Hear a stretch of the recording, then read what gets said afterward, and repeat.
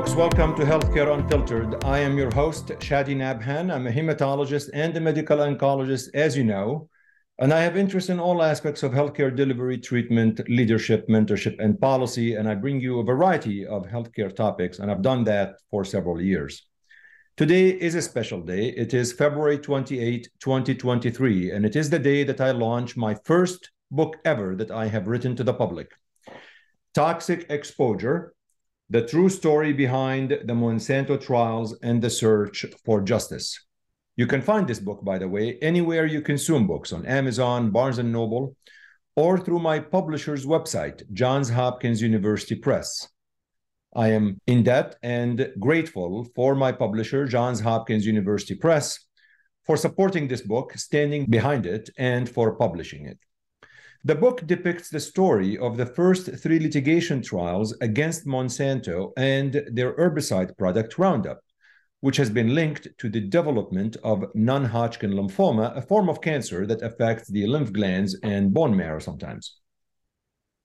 I was an expert witness that testified on behalf of the patients, the plaintiffs, in these first 3 litigation trials, all of which were actually won by the patients.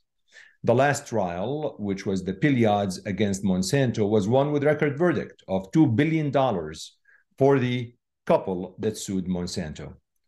So I write the story and the stories of these 3 litigation trials. So you learn a lot about what happened in courtrooms, what happened in depositions, and what led to these litigation trials. Now, Roundup is the most commonly used herbicide worldwide. And the main ingredient of Roundup is glyphosate. Glyphosate was patented by Monsanto in the 70s and was sold commercially for the first time in 1974 under the brand Roundup, which contains glyphosate plus surfactants, in addition to other materials. But glyphosate is actually the main ingredient. The IARC in 2015, the IARC, the International Agency on Research of Cancer, or of Research on Cancer. It's a division of the WHO, the World Health Organization, published in 2015 their analysis that included reviewing all of the epidemiological studies on glyphosate, as well as the animal studies and cellular studies, and they stated and asserted that glyphosate is a probable human carcinogen. And looking at the epidemiological studies and a lot of research, the biggest association and causation was between glyphosate and non-Hodgkin lymphoma. This led to litigation trials because Monsanto asserted that the glyphosate is actually safe and causes absolutely no harm. It is important when you read the book to realize how the science was litigated in the courtroom between both sides, trying to explain why their position is the accurate one. And I bring that to light through my lens, because I lived all of this for several years, and I looked at the evidence myself. And remember, it is impossible to have a randomized controlled trials where you expose patients to glyphosate and others that do not get glyphosate and follow them. So we have to actually recognize that we need to help patients and serve patients and analyze the data despite imperfect science. And that's really the nuance of evaluating what we are dealing with. It is very critical to understand that. So in that book, you are going to learn a lot about Monsanto, which was acquired by Bayer, the giant pharmaceutical companies. You're going to learn a lot about Roundup and the implications, and you're going to learn about the association with non-Hodgkin lymphoma and what happened in the courtroom. The explosion of the use of glyphosate or Roundup happened in the mid-90s when the genetically modified organisms became available. Now, the genetically modified organisms, these are, let me just explain to you what that means. These are the organisms that were engineered in a way that they're able to resist the impact of the weed killer Roundup. So in other words, the farmers are able to spray on the seeds, and the seeds, they still grow. So that actually led to the explosion of Roundup. In fact, I'm reading here, what you need to know is that GMOs have dramatically changed the agricultural landscape in the United States and around the globe. GMOs, corn, soy, cotton, canola, alfalfa, and sorghum were genetically modified to be tolerant to the use of the glyphosate-based wheat killer Roundup. And these were called Roundup Ready or Roundup Ready GMOs. So, in fact, if you look at this led the farmers, well, I can use the Roundup for the weeds, I can still use Roundup Ready for these seeds, and there will be really no problem. So there was really significant explosion of the use of Roundup. And I think understanding the significance of that is going to be important. And this is really highlighted in the book, which I really hope that you're able to take a look at and read. And I'm looking forward to you telling me exactly what you feel and your feedback.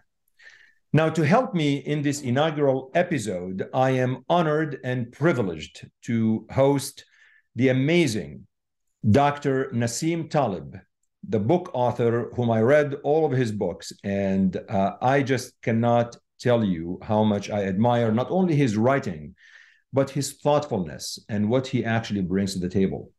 Nassim Taleb, Dr. Taleb received his Bachelor and Masters of Science degrees from the University of Paris. He also holds an MBA from the Wharton School at the University of Pennsylvania and a PhD in Management Science from the University of Paris. Dr. Taleb is well known to the entire world. His books sell millions and millions of copies. I still love, actually, Skin in the Game and Black Swan. I think, at the risk of sounding, I'm a little bit biased, but these were really my two favorite books. But every single book is an amazing book that you must read. Dr. Taleb got exposed to GMOs and he started learning about GMOs. He's going to share with me the story and Monsanto. And there was all of this debacle that occurred in his life when it came to Monsanto, Roundup, and GMOs that he will share with me on Healthcare Unfiltered. And Dr. Taleb, Nassim Taleb, generously reviewed the book and read the book, and he liked the book. And the fact that Nassim likes my first ever book means the world to me. So I ask for nothing else at this point. I'm very honored that he read the book and he has positive feedback on the book. He will point out a couple of mistakes I probably made. I mean, nothing really major or it's just trivial, but it's Nassim, so he must have something that I did not do perfectly. And he has generously agreed to come on the podcast to share his views about the science, about what has happened with the genetically modified organisms, to tell us a little bit about his books and how really his books apply to what we actually went through. And he will share also with you and with me his views about the book. And of course, I'm going to plug in this show by asking you to rate it, subscribe to it, and refer friends and colleagues to it. I also ask that you watch it, if you want to, on my YouTube channel, Shadi Nabhan and Healthcare Unfiltered. Now, you can visit my website, www.shadinabhan.com, or go my Twitter feed, @ShadiNabhan, and share your opinions and feedback and direct message me with any ideas that you actually want. And if you are a loyal listener, I will mail you the fascinating and the best t-shirt in business, the Healthcare Unfiltered podcast t-shirt. Just let me know and I will do so. And here it goes, Nassim Taleb on Healthcare Unfiltered, talking Roundup, GMOs, Monsanto, and my book, Toxic Exposure.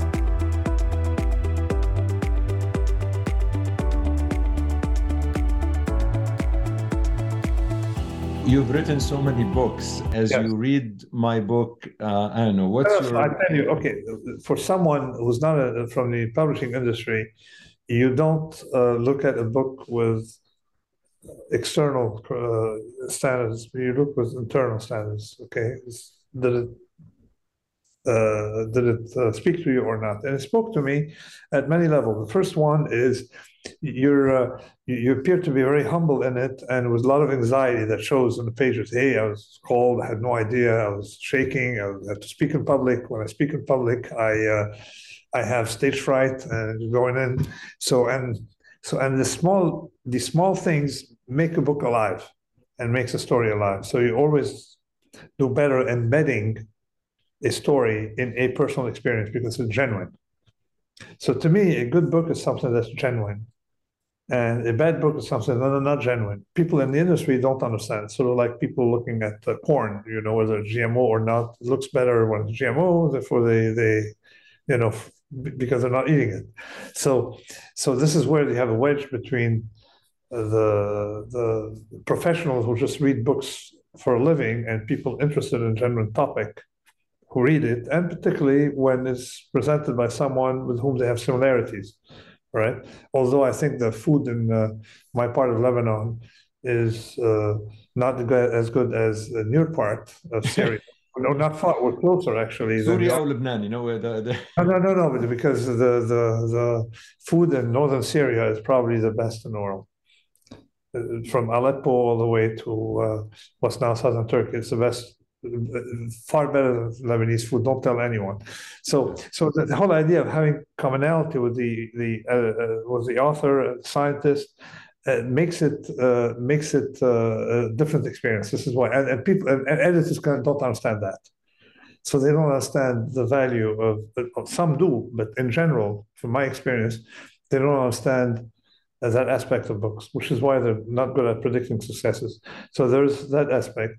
And also the small anecdotes, like with someone, when the lawyer Lombardi hands you a bottle of water, and you ask him if there's glyphosate in it, a Roundup in it, because there's effectively a lot of stories of people claim, oh, it's so good, it's so safe, we can even drink it, but yet they don't drink it. Okay, of course they don't drink it. And then Lombardi also, in your story, it showed someone who knows what I was talking about, and Lombardi comes in as a hotshot lawyer who is there to BS. Okay. And I like that scene right before you went in when someone gave you a piece of advice. He told you, yes, Lombardi won the Litigator of the Year award. He's probably the hottest lawyer in that area of one of the most important in America. He said, but he never treated anyone for non-Hodgkin's lymphoma. And I think that scene, you can imagine, that scene is just like puts flesh into a book. So this is what I liked about that story. This is personal. Thank you. I wanted just to let people know what I went through from my lens, but I did not want to make the book about me. I wanted to make it about it's the background. Yeah, about the patients, about the story, about everything. Nassim, to me, this is a black swan event. I hope you know that. Let's get to the point. We'll get to the point. But I want to make sure it's the. But I'm very honored to be. See, my father was an oncologist, and I'm very honored to be discussing oncology. And as you know, I've been involved in modeling dose response. And so wait a minute. You're an economist. Well, was you send me your book, and I was seeing it fits right into the story of the dose response to Roundup or glyphosate. So you're an economist, but you are writing oncology papers. I'm not an economist. I don't self-identify as an economist. If you have to have a profession, you have to self-identify if people are paying you for it. Okay, but if you're not being paid to be an economist, you don't have to self-identify as an economist. My studies, in fact, my technical work and studies, all are in probability, but complex aspects of probability when you have time processes. Okay, so probabilistic modeling, that's my profession. That's the one I identify the most with, but more generally, I identify with probability in general, both philosophical, literary, all aspects of it. But the technical, of course, is the part that I find the most entertaining. Contrary to others, the math is the easiest compared to the more philosophical or even the practical aspects. But growing up, how did you end up in that round? Okay, my father, like you, was an oncologist, and he and deep down, I thought he wanted to be a scholar because he had a lot of intellectual curiosity, and he published on the side, did a PhD genetic distances and metrics using blood because his specialty was Mediterranean lymphoma and other diseases. So he's just discovered a pattern to population that was counter to the narrative. And he published in it. He published in the field and got a doctorate, a PhD in anthropology based on the stuff. So he was intellectually curious, and we had a library at home. So I had access to a library, and I realized that the ideal life is basically to have a big library and now my ideal life is to have a big library and many bicycles, all right? But more modest. So a big library and have a good life without having, and produce whatever scholarly work you want according to the highest standards, but without having to owe anything to anybody. So that was sort of like my idea. And I started wanting to be an author early on, but visibly I wasn't talented.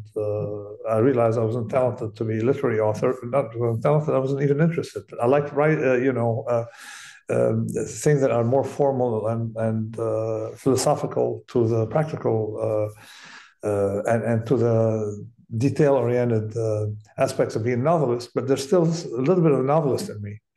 So when I wrote the first book, public book, was Fooled by Randomness, which was my first non-technical book. Before that, I had a technical book. So when I wrote Fooled by Randomness, basically I had philosophy, mathematics, finance, probability, and I had fictional characters in it. Plus, I had autobiographical section. So nobody wanted to publish the book. They said, well, you're self-indulgent, you have to focus, you have to learn to focus, you've been finance, tell people what to buy tomorrow. If you're going to be in philosophy, you should write a philosophical thing. It's a different building, different publisher, maybe they'll publish you and you sell 5 copies. If you want to do this fiction, go write fiction and go write a novel. You're a very confused man.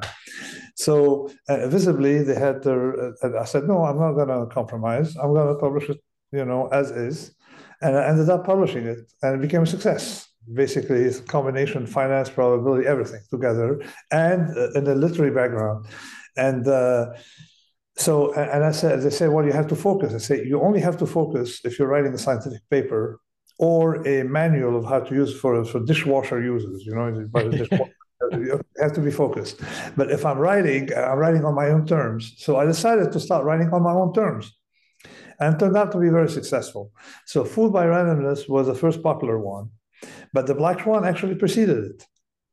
I didn't know that. Yeah, so I wanted to write, in the writing sequence, I was writing about The Black Swan, and I stopped to write about randomness. And I realized that section was going to be so long, it deserves to be a book by itself. Hence, I had the idea to do Fooled by Randomness, The Black Swan, The Inserto. And by then, by volume 3, I already had in mind a collection of books. And now I'm working on volume 6 of The Inserto as we talk. So progressive. Now, how to identify? It's the same question applies to an individual, as the one I presented before. If they're not paying you for your book, all right, you don't have to tell them whether it's fiction, nonfiction, autobiographical, scientific, non-scientific. You write the book you want, and that's it, right, on your own terms. It's the same thing as far as profession. You see, so a little bit of background. I started trading in the financial markets early on, and after that, I went to finish my doctorate and those studies, and came back to trading a little bit. And then when I was trading complex mathematical products that kept me focused on probability. And then I enjoyed the field. So I did things backward. Usually people go to theory and then they move from theory to practice. I went from practice to theory. And then I did the reverse sequence. I started publishing the Inserto. I started publishing non-technical work, and then moved to publishing scientific papers. So you did it backwards. Backwards, exactly. I published The Black Swan, but I had notes from before that I wasn't publishing. And then since after The Black Swan, I wrote 80 technical papers. Okay, I mean, almost all published by now, I mean, or being published, or any technical papers after that usually are first author. So you don't have to follow any sequence. If someone's not paying you, they have no right to tell you, all right, to give you a personal identity, a professional identity, or anything else. Nassim, do you remember the publishing houses that rejected your full by random sense? I have taken. There's an essay, How I Write, and there's one interesting thing that they did not, tell you, sorry, it's not for us. They went out of the way to explain to me why my book would flop. So it's like saying Warren Buffett, says, okay, I'll buy one stock in 10,000. Okay, but I'm not going to say that the other companies are going to fail. All right, it's just that I have a high filter. So instead of telling me, listen, I have a high filter, I don't want to take risks. I go for sure bets or some classes of books that fit our profile. They mostly went out of the way to demean me. Wow. Right? Say this is you're an amateur, and the reader will know you're an amateur. This would be an amateur means you love what you're doing, and stuff like that. I mean, the letters I got are mind-boggling. And then when you sell, 5, 7, 8, 9 million copies later, you still think of the beginning with these poor people who write books today, all right, getting advice from the same people, because again, the two kind of people, those who write books and those who theorize about how books should be written. And those who theorize how books should be written, or failed writers, often end up in the publishing industry. I'll have to tell you, when I started writing my book, somebody told me, you have to reach literary agents so they can, stand behind your book. And I never forget. I'll share this story with you. I sent a couple of chapters of the book to somebody who's supposedly a great literary agent, and 8 weeks passed by. I didn't hear back from him. Then finally emailed him. Finally, he responded and he said, I like the story. I think there's a story in there, but there's no passion behind it. I can't stand behind this work. I feel it's like literally he demeaned me in a way. He's an idiot. They should have said, sorry, not for us. Right. Okay? Like for example, when I go to a restaurant, I say, okay, I prefer to have mulukhiyyi than having basturma or something like that. To explain something, demean people who. So this is a much more honest approach to the thing. So I've read it. Okay, if you want to talk about that. لا قبل ما نحكي على before we went to Arabic, you know how it is. It's not Arabic. It's Levantine. It's Syrian. It's Levantine. A different grammar, a different vocabulary. Go ahead. I know a little bit of French, but very immature. No, okay, that's either Levantine or English. Go ahead. Tell me what got you you became very interested in GMOs, genetically modified organisms, and I think that probably led you to this beef between you and Monsanto. Is there a history behind it? How did this start? Yes. Okay. So one day I went to a conference of a lot of hotshots. Okay. And actually, let me not hide it. It was Elon Musk was hosting it in his quarters, and it was all these hotshots talking about the genes for tomorrow. So I spent, I think it was 3 days of meetings where each one would present, and they would present. There was a fellow from Harvard. I left there, with a profound anxiety, by saying these guys have no clue. They can blow up the world with the technology. There was the chairman of Google, all these guys were there into technology, that kind of group of people. And a journalist recently found the video of the conference on the web. But I left very, very disturbed by saying that the way things were, I've seen so many people blow up systems in finance. And by then, I made a classification that exists in the black swan, two classes of risk. And when you talk about glyphosate, is one class of risk that I explained for an individual, and one for a system, multiplicative risk for the system. So let me give you the difference between the two. When let's say that, and let's apply to COVID. Okay, so when you want to test if if the risk is high, to act on. You look at the probability of incidence, Okay, so a lot of people in the beginning when COVID was taking place did not understand that there are two different classes of random variables. And then they were comparing COVID to deaths drowning in your swimming pool, okay? And someone said on TV, they said, we have 3,000 people die drowning in a swimming pool every year. And about the same order of magnitude die falling from ladders, or say we don't shut down swimming pools for such a number.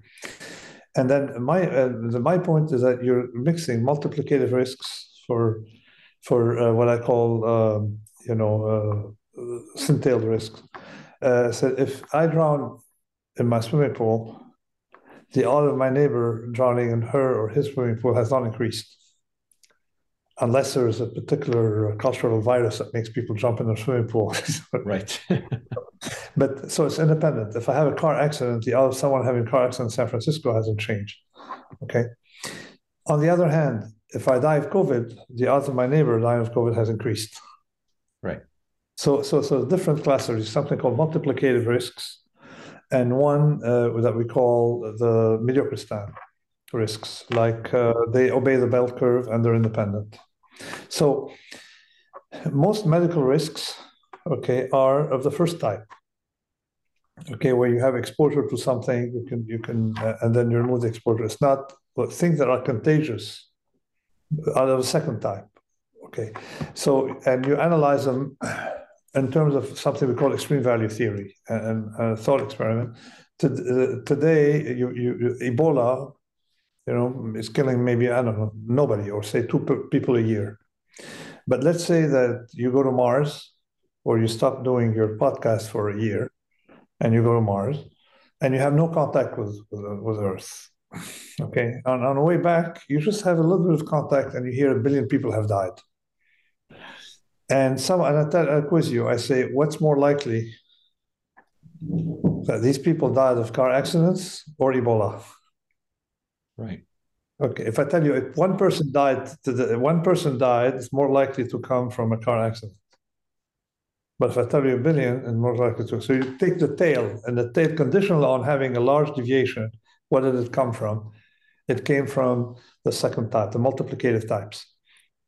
So it's a different way to look at risks, and that's my specialty. So I published in it and stuff like that. And the Black Swan was about people not understanding that you have what I call wild randomness, or we call them power laws. We have classes, so we have Mediocristan and Extremistan.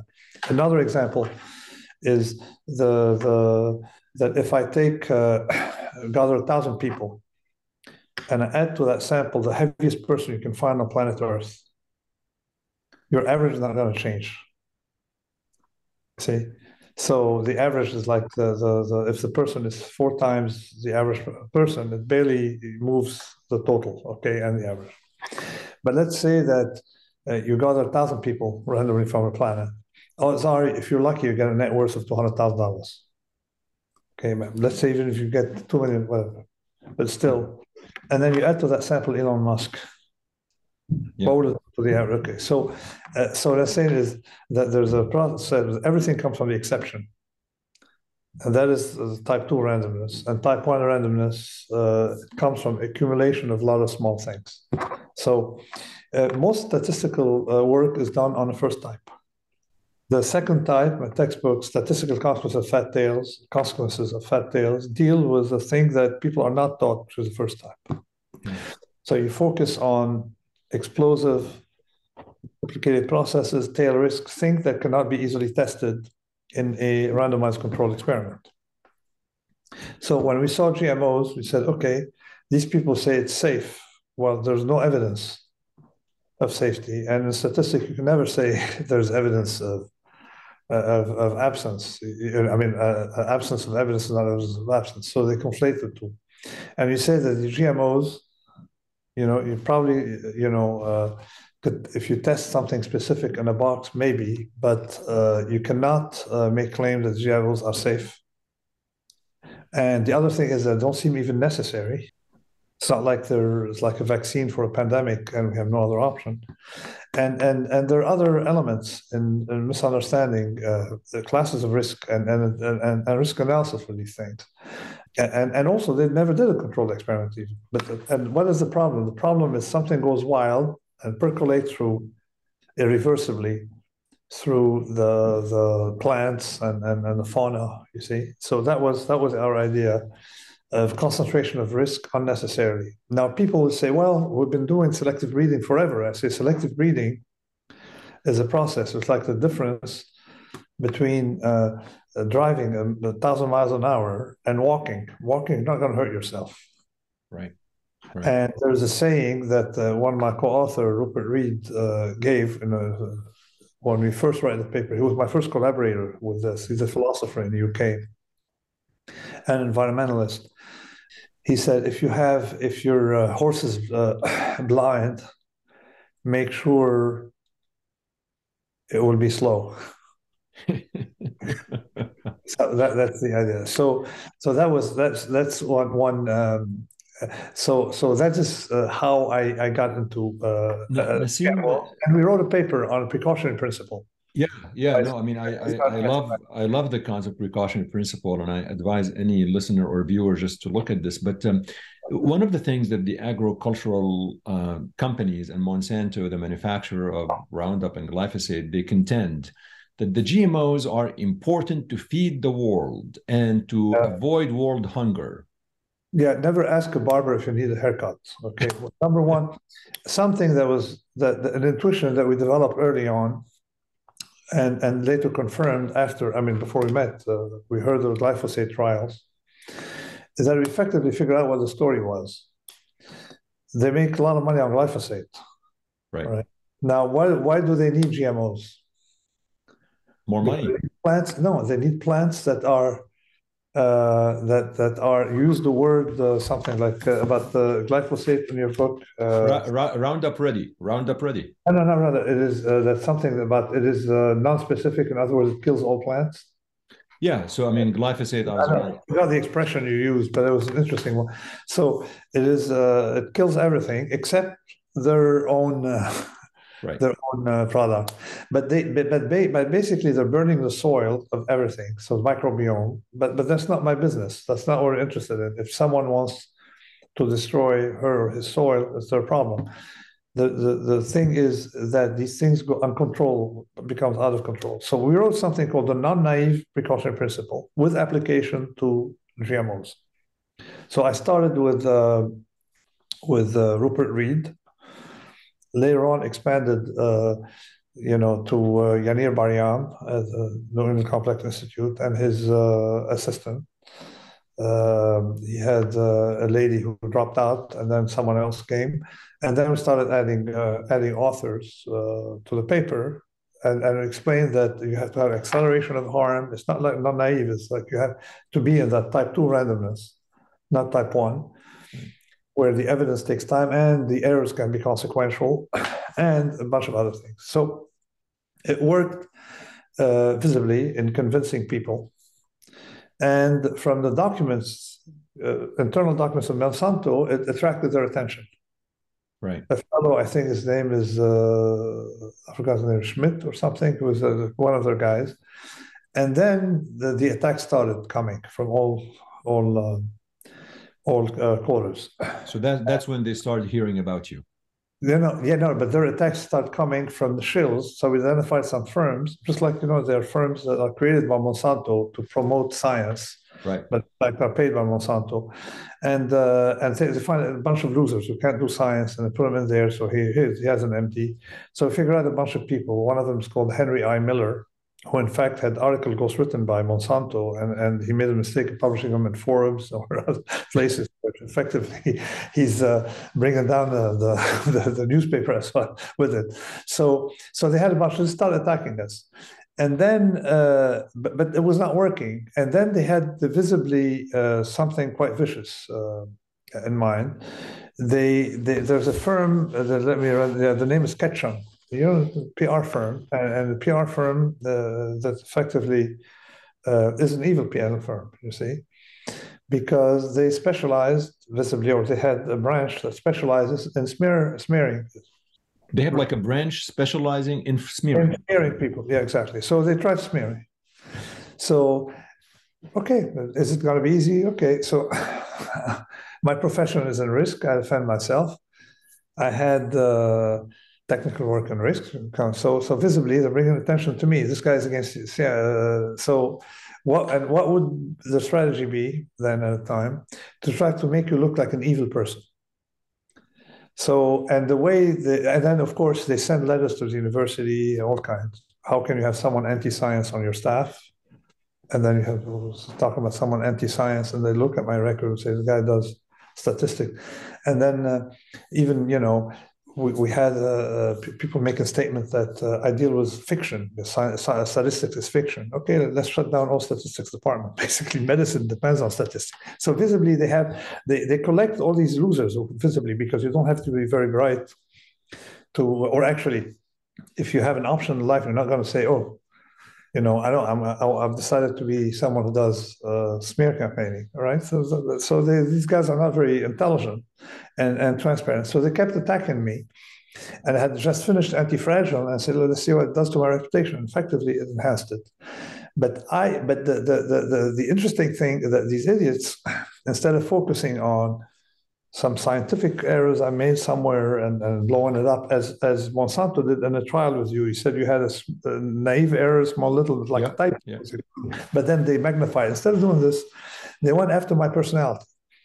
So by focusing on I'm arrogant egomaniac, right? Which basically, someone, I don't know, called me up. He said, well, these guys keep sending us letters saying that you're an egomaniac. But for me, it does not have any econometric implication. Right. Okay. So, and then the other thing they would do is something actually much more vicious. You see, I was a cancer patient 30 years ago, and when Armstrong, the fellow with whom I find is a fraud, he was fraud at many levels, started boasting, but hey, I survived. I said, it's not a very good taste when you're a cancer survivor to boast that you survived, because I remember when I was treated, practically everybody who was there died. Right? So I say, hey, look, I survived to the family. Look, I'm so happy that I'm going to have a cake, and then you're invited, and your loved ones died. So my statement was, as a cancer survivor, I despise those cancer patients who boast on their success. Okay? Yeah. Okay, it's not a competition. It's not Tour de France. And some people, whatever, some, it is insulting to the families of those who perished. It's not like, hey, they're losers, they died, I'm good, I survived, all right? So it's very, non-controversial statement, okay, particularly coming from a survivor. And then they start sending letters. How can you have someone who says, I despise cancer survivors? Were these anonymous letters, like anonymous? Were they signed? No. So they had names visibly. People don't have time to check. But when they supply the university with something like 1,500 letters, so they have these groups. And then also what happens is that maybe Ketchum or some other similar firm funds a firm that funds, freelance people. And at some point I use the R word because it came from French, which means idiot, but it was synonym in French. But in the US, the R word has connotation. So they had all these letters of mothers, what they call it, special needs, children with special needs, very offended that I would pathology, that would use pathology. Yes. So, but when people get 17 letters saying practically the same thing with different wording, and sometimes can't paste the same sentence, they realize that there's smear campaign, but they couldn't even understand. It did not do anything except bring attention to that project. So, I mean, during that time, obviously it motivated you to do more, but academically, the people in academia, they did not? No. I mean, they what they're going to do, what my job at university is, they want you to publish, or whatever, get citations. And the job of university is to, I mean, the university professor is not there to be a, a talk show or a motivational person or something like that. You're there to do science.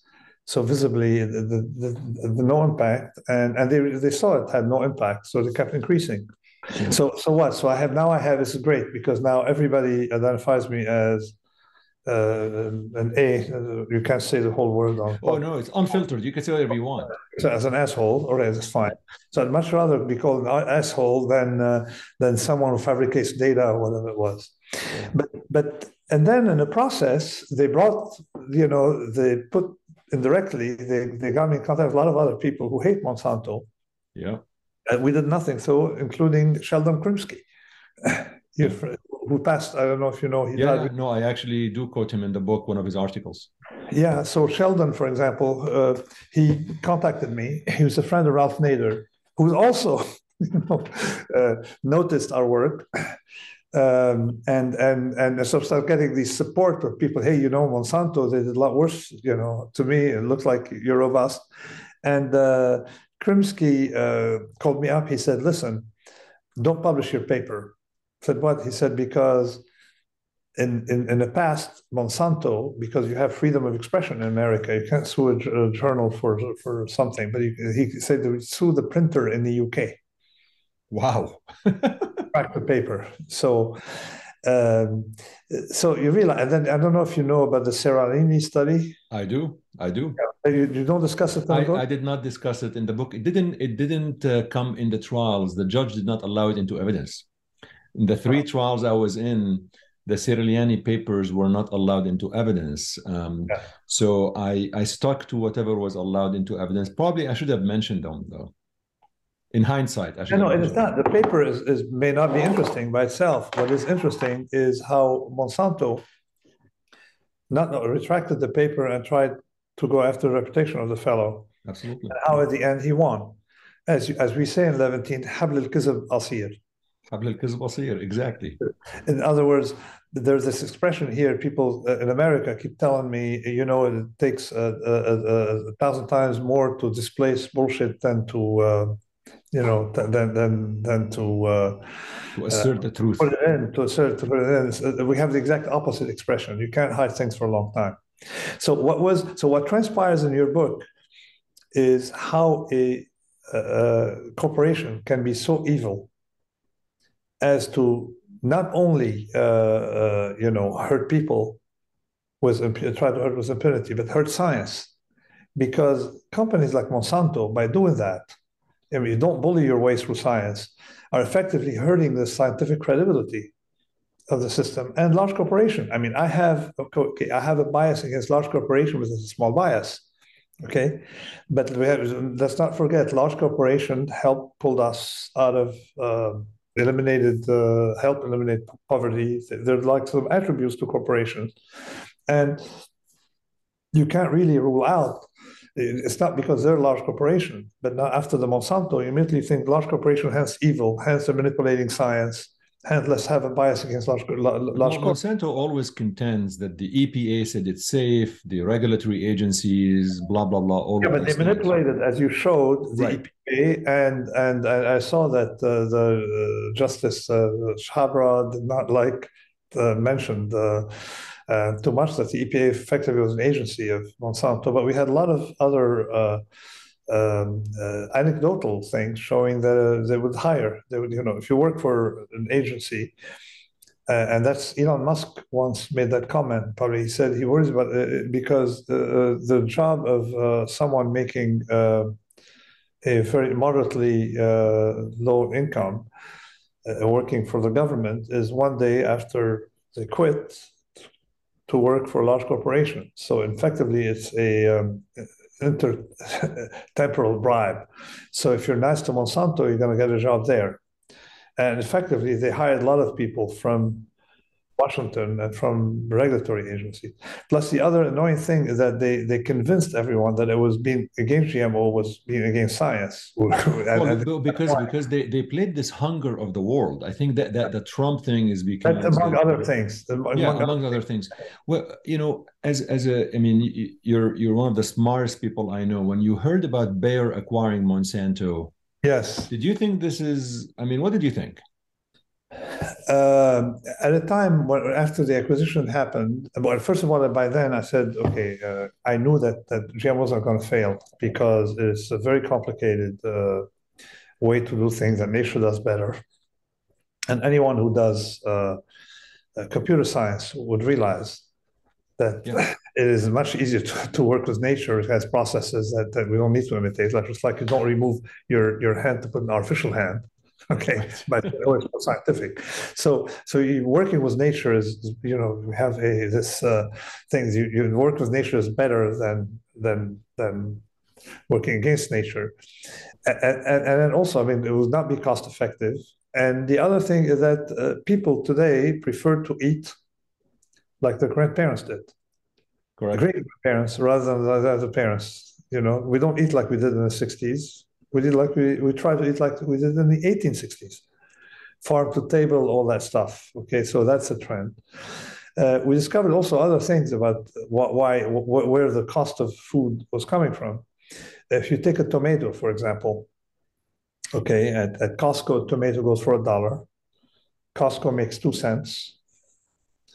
The grower makes somewhere between 8 and 18 cents, and the rest is perishability and transportation. So basically, you have to focus on low-grade solutions, not high-grade solutions. That's one of my rules, is that you always find a solution with the smallest side effects, and often it's low-tech.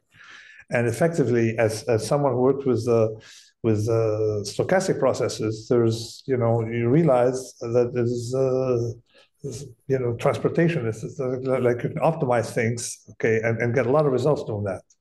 You see, so realize that actually there's companies like Amazon, by focusing on distribution. But because think about it, what's the difference between GMO and non-GMO as cost of level of tomato? It's minor compared to transportation. And then the other thing is we had 30% waste problem with food. Yeah. So focus on these things, not small things. And the other thing is not even true that it's effective. Effectively, it's a way for them to sell Roundup. Yeah. It has never been proven it actually helps hunger. You know, one of the analogies, I like to use some of your analogies and apply it to what I've learned during these 3 trials I testified in. You talk in your books and about stubborn minority in certain elements, and there are farmers, Nassim, as you know, that just swear by Roundup and they want to use it, and they say, well, no way. I mean, I view them as the stubborn minority. Do you think they're that influential? That's not the stubborn minority. The stubborn minority is the person who doesn't eat GMO, because those who use Roundup, okay, will do without Roundup. You see, stubborn minority is like someone who only eats halal. Yeah. Okay? And when you eat with someone else, you force the other person to eat halal, because it can't happen any other way. You can if you're halal eater, you will never eat non-halal. But if you're Roundup user, you would agree on not using Roundup if it's, you know, if it's expensive that day, or if there's another thing. It's not like they're married to using Roundup as a you know, a requirement. So you don't, the stubborn minority works the other way. As a matter of fact, worked against GMO. Now another problem is that people like Cass Sunstein, I mean, a lot of people people think that, hey, you know, the Republicans are evil, but in this case, we saw a lot more evil on the other side. People should be worried more about large corporation, finding it irrational to be against GMOs. Hence, we're against labeling. You know that even the Obama administration was in favor of GMO and would oppose labeling, say not to confuse people. What do you mean? You know, you're allowed to know the label thing as what? Yeah. They label practically everything in the store.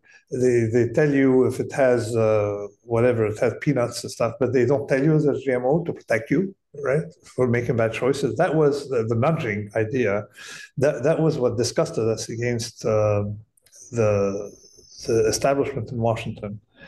And I think that both sides are equally guilty. But if we're thinking bias, it's the other way. I mean, the Republicans love large corporations, but the Democrats they love pseudoscience. So that narrative Pick your poison.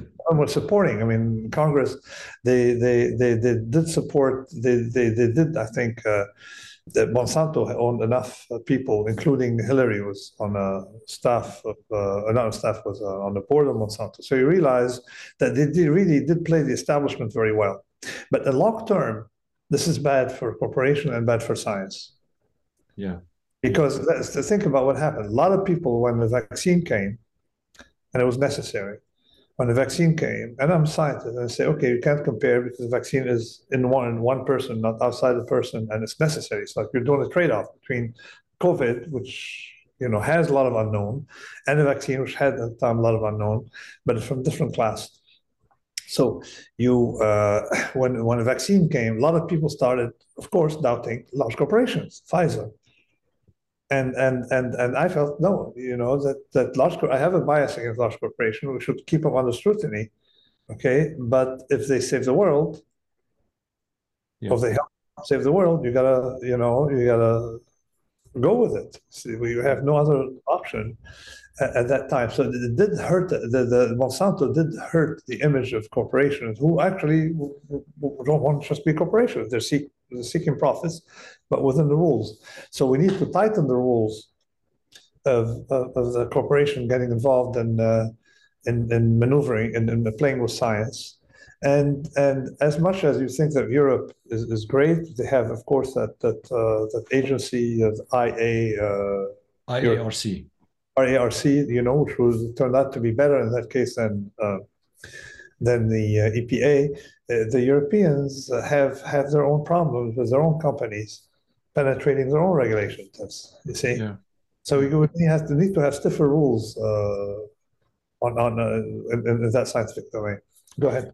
Nassim, as you were reading my book, and I appreciate you reading the book Toxic Exposure, that is actually literally launching today as we are airing this podcast. But were there things that you were not aware of? What did you think as you're reading through the process of the trials? Well, the first thing is, let me say, it is easy to read. The trial it grabs you, and I remember that you loaded I know where the influence comes from because you embarked on binged on legal thrillers.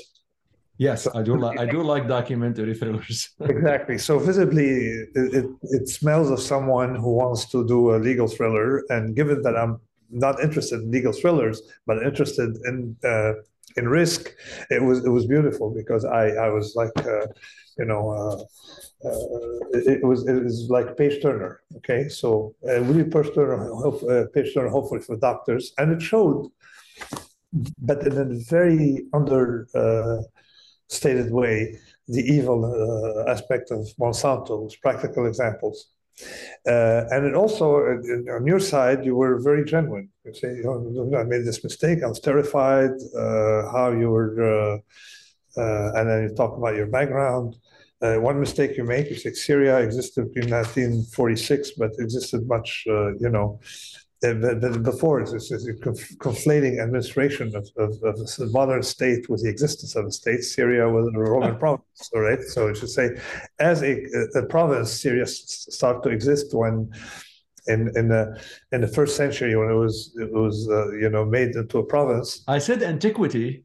No, it's not 1946, but still.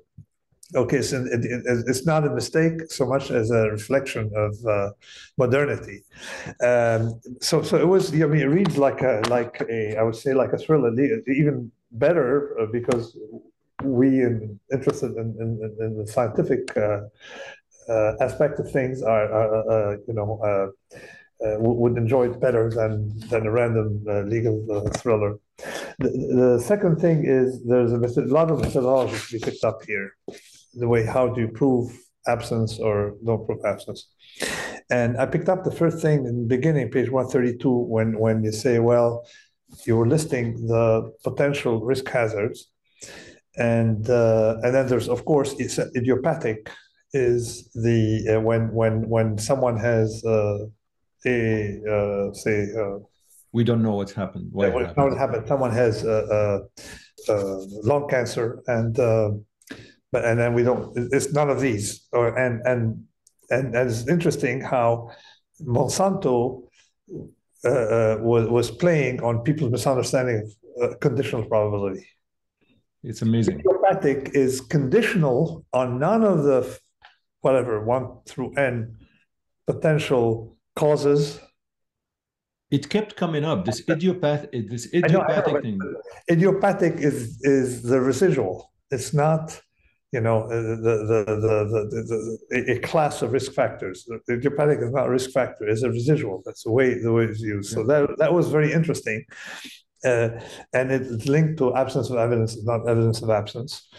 The other thing is how Monsanto will keep doing what anti-vaxxers and people today on the web are doing, cherry picking medical papers, and within the cherry-picked medical papers, cherry-picking 3 lines from that. And in your testimony, how you countered the fellow, right, the lawyer, by saying you're asking me now, that paper, you're listing 3 lines as 2 lines as representative of the whole conclusion.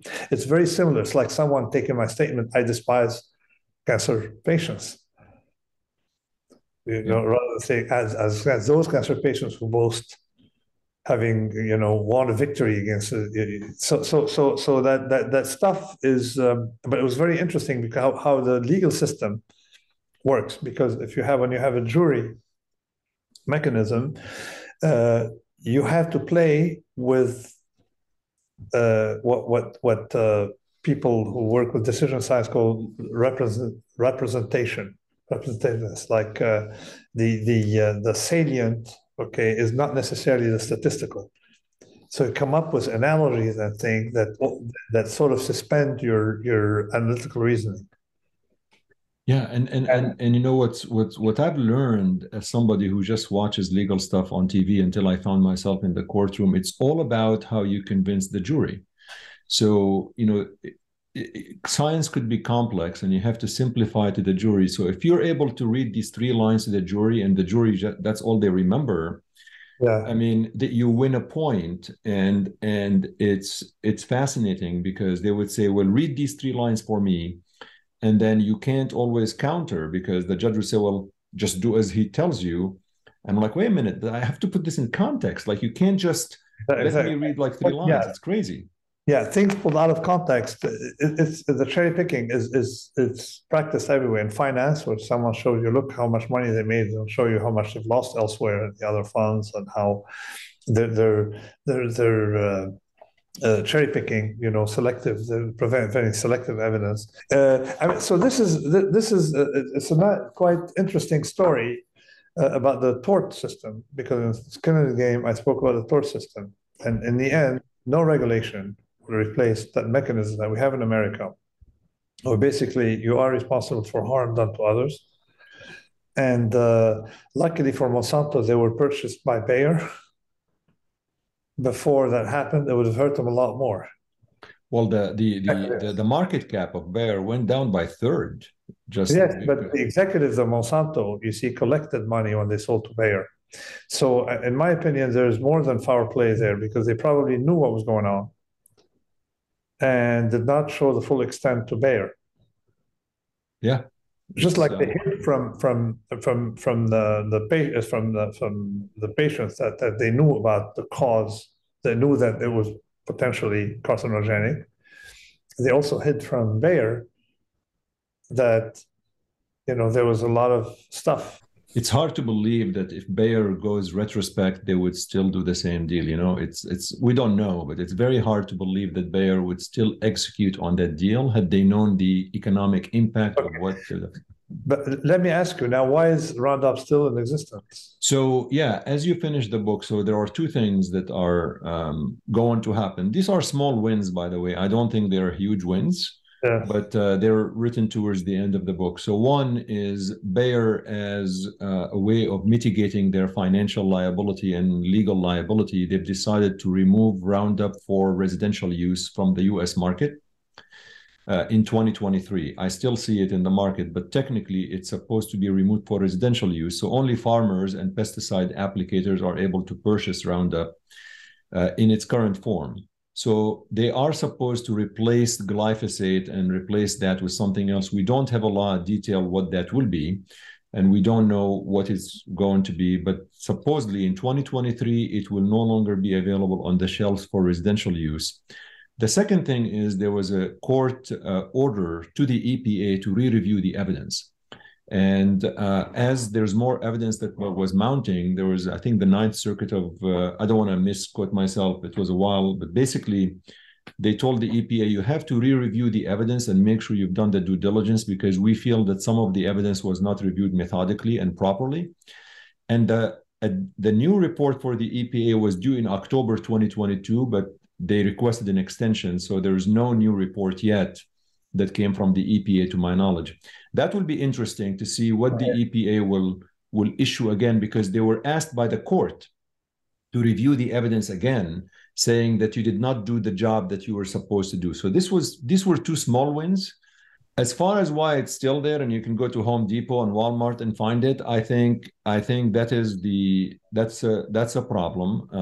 And I feel was no disclosure. There's no disclosure. Yeah. And that is one of the things that, as somebody who testified in these three lawsuits, was disappointed with. Because at the end of the day, and I make an analogy in the book, as you know, about cigarette smoking.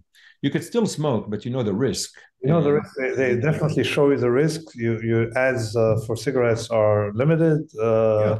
But you know the risk. It's a matter about choice. And I think here, there are people who still contend it's safe. They don't know the risk, and it depends how heavily involved in the science and how much you followed these lawsuits. You know, Monsanto did win subsequent cases, and the reason they won subsequent cases, these were the first three trials, and all of these three trials actually were won by the patients and the plaintiffs. So Monsanto settled the majority of the cases, and they only took few cases after this to court because they were very weak cases, and because the plaintiff lawyers, they wanted to take any case, and suddenly, to the public, they've won a few cases, but I think these cases were very weak, and they were not tried by the same legal team that tried the first three cases. Did Monsanto lose more money from the legal liability than they made on the product? I don't know that. That's a very good question. That is central, just to make sure. That would be a nice story to say that at the end, it is better to be honest than. I mean, the settlement is over $11 billion that they have to do. And as you know, they have to pay some of the cases that they lost. I mean, the Lee Johnson case, they ended up paying in excess of $20 million after all of the appeals and all of these things. But what's interesting is, from a shareholder perspective, they lost confidence. I mean, there was a vote of no confidence, although for the CEO of Bayer, he still stayed in power. Now he's stepping down, and they have I don't know if they named another one or not, but I think economically, it's very hard to believe that this was a very good adventure for Bayer. No question, they've lost a lot of money in market cap. No, definitely. I mean, they lost more than. I mean, the value of Monsanto is 40 billion, and you buy something and you lose a third of your market value. Yeah, I mean and the minute these lawsuits go away, the market's going to go up. Yeah. But what's interesting is no. What I meant is that there was a bull market for equities, and they lost a third of the value. It's not like they lost. Yeah, exactly. I mean, they lost. But the thing is, I feel, and I don't know, I'm curious, Nassim, your thoughts. Like, I feel that there will always be some Roundup lawsuits, like asbestos. Like, you always see the asbestos lawsuits. This is why it doesn't pay to engage in the class 2 risks. Because eventually, when people discover, you're going to attribute it to you, and it will, end up paying for it. But the sad part of the story is that the executives of Monsanto are not played what I call the Bob Rubin trade, which is like bankers. Bob Rubin made $20 million at Citibank. $120 million at Citibank, doing, hiding risks. Okay, and then when things blew up, he didn't show up to work they lost back everything they made. All right, they didn't show up to work with a checkbook to return his bonus. You see asymmetry of bonus. Here it applies to the Monsanto people. I was worried writing the book, by the way. I'm not gonna lie. You think I should be worried? It's okay, right? I mean, they're not gonna do anything to me. I mean, in my case, I know what they did. I mean, they're not. Let's put it this way: the people.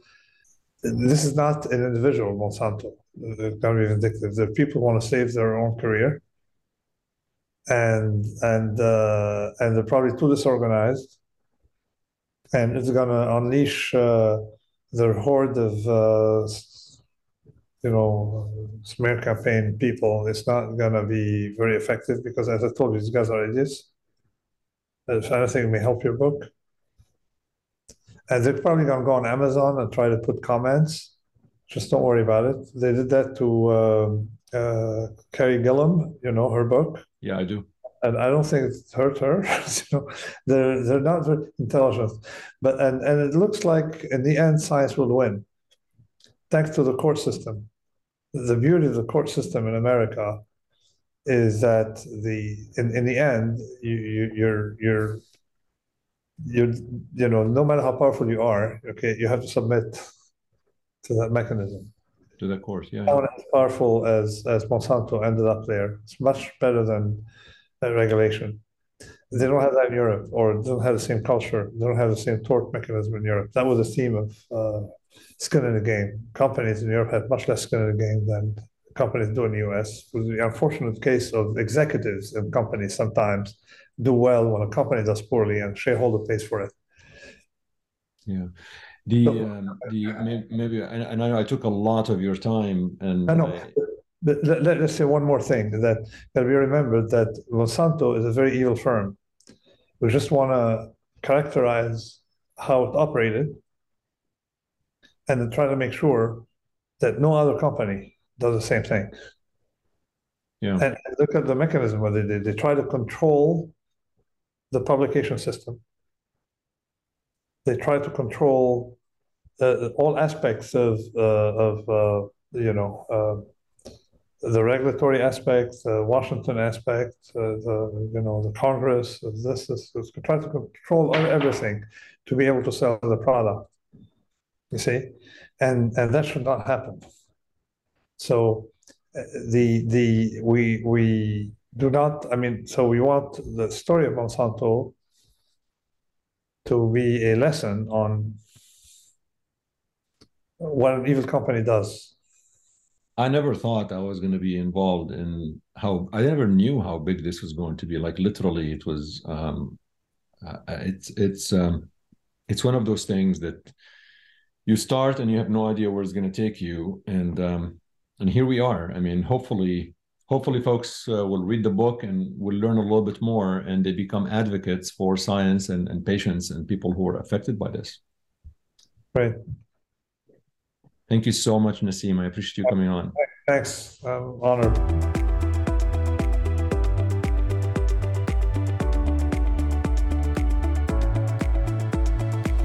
Well, thank you so much for listening. This has been amazing, fascinating, and a huge treat for me to have Dr. Nassim Taleb on Healthcare Unfiltered.